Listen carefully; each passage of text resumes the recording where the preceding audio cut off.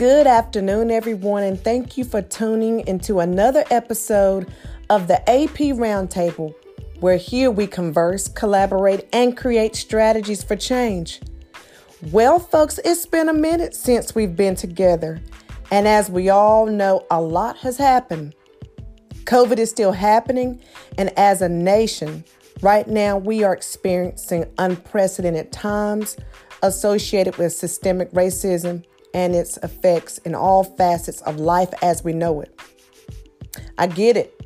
As an administrator, right now I've had countless talks with fellow administrators, teachers, students, and community stakeholders. And if I'm being transparent, all of these conversations have not been easy. I just want to share with you right now one of the hardest conversations that I had occurred with a great teacher who had the courage to call me into her room and ask me to share my feelings from not as an administrator, but from a parental standpoint, because she knows that I have two African-American sons, and she really wanted me to share how I felt about having these two sons in this current societal climate. Well, those feelings that I've had for so long, yes, I've discussed those behind closed doors with family members and particularly my husband. But what I was not expecting were those emotions that poured out of me during this meeting. And it revealed another side of me to this teacher. And it wasn't a bad thing. It was just that, the professional tone that we always attempt to portray. And I definitely was trying to do that in this manner, but that humanistic side of me as a parent just came out, and I began to just think about my sons and other students of color in that moment. So in this moment, it reminded me that I can no longer lead the same. And hence, this is the focus of this podcast, which is the wisdom needed to lead differently. Those of you who know me know that I am a big proponent of building those in which I lead, because I am of the mindset that effective leaders are instrumental in identifying and cultivating the leadership capacity that they know is in others. We know that anyone can follow, and you can follow someone for a long time. But do you, as the educational leader, have the skill set to see the leadership potential in others? And are you willing to work with them, meaning the people that follow you, in developing this capacity within them? This takes a whole nother level of commitment, self-reflection, and fortitude.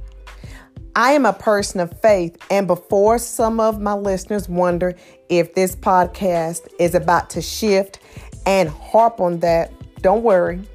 While my faith encompasses all that I do, it is also my belief that the life that I live and what I say and do should be the indicators to others of what I believe. However, if you are interested in knowing about what I'm reading, I'm actually reading a chapter, which is 2 Chronicles, the first chapter from the Bible. So if you would like to take your time and read that, please do so. Well, one of the spiritual principles I am studying focuses on what occurs when you are placed in an entirely new leadership capacity and leading people you do not know well. Well, in my study of this principle, the first thing a leader must do is ask for wisdom. As an administrator during these times, you will be surprised who you need to invite to your proverbial table and do, as we used to tell young children, to put on your listening ears and truly absorb their expectations, experiences, and wealth of knowledge to help you navigate as you are now leading in a different capacity. Sometimes your biggest hindrance as an administrator and educational leader is allowing those at your table who have been there way too long and are out of touch about what's going on, when the solution you need is right there unbeknownst to you. Finding new solutions sometimes requires seeking new counsel and wisdom from those you would have otherwise overlooked. If you're truly about leading differently, I need you to think about, as you're listening to this, who do you need now at your table? You need students, parents, community, and business members who understand what you are seeking to learn, and leading in this capacity takes you to acknowledge that you don't have all the answers, but you're willing to learn. The second principle I learned and plan to implement in leading differently is constantly checking the motives behind how I lead. When you are asking others for assistance in any area, some will question your authenticity and motives, but this is where how you serve others comes into play. If you've listened to any of my previous podcast episodes, you remember we've talked about the importance of establishing those relationships with others so that you can have those critical and crucial conversations. And Lord knows this is a time when all those must take place. So that groundwork that you've laid for any leader should be to learn that those you serve, and yes, we're talking about those within your buildings, but do you know how to serve those out in your community? Do they truly know you? Do they truly know your heart? Do they truly know your motives? When's the last time you went into some of the areas in which you served and just showed your face? Maybe just talked about an initiative, ate lunch at a restaurant, or just showed up at a game or an event where you were not the focal point and just wanted to show your support. Do all of your constituents, and not those who were just popular or have the best name in the community, do all of your constituents know what you stand for, the vision of your leadership, and truly believe that they are invested in it, they have a place, and that they have a voice? In my 7 years as an administrator, I have often found many of our issues come from assumptions that we think people should know what we stand for. And when we don't even really know or care to know those we serve because of their differences and have not truly grasped the concept that our differences make us unique and able to serve in a greater capacity.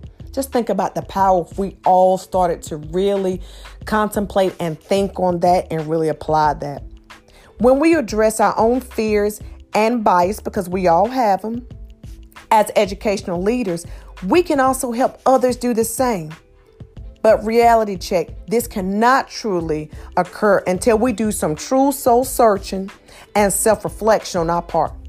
No longer can we be afraid of leading differently, because the very difference we know needs to take place can open doors and bridge gaps that once before seemed insurmountable or impossible. So, I challenge you, I charge you, are you ready to lead differently? I know I am.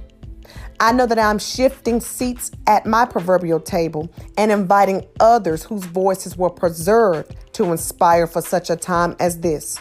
I'm being more intentional in what I see in others and more intentional in evaluating what truly aligns to the vision we have posted on the door, classrooms, what we put out there on social media, etc. I'm willing to listen more, talk less, and I'm placing a new mandate on my own personal accountability. Fellow administrators, I look forward to continuing the conversation and hearing your stories about how you are truly focused on leading differently. Thank you for joining me for another episode on the AP Podcast. Thank you.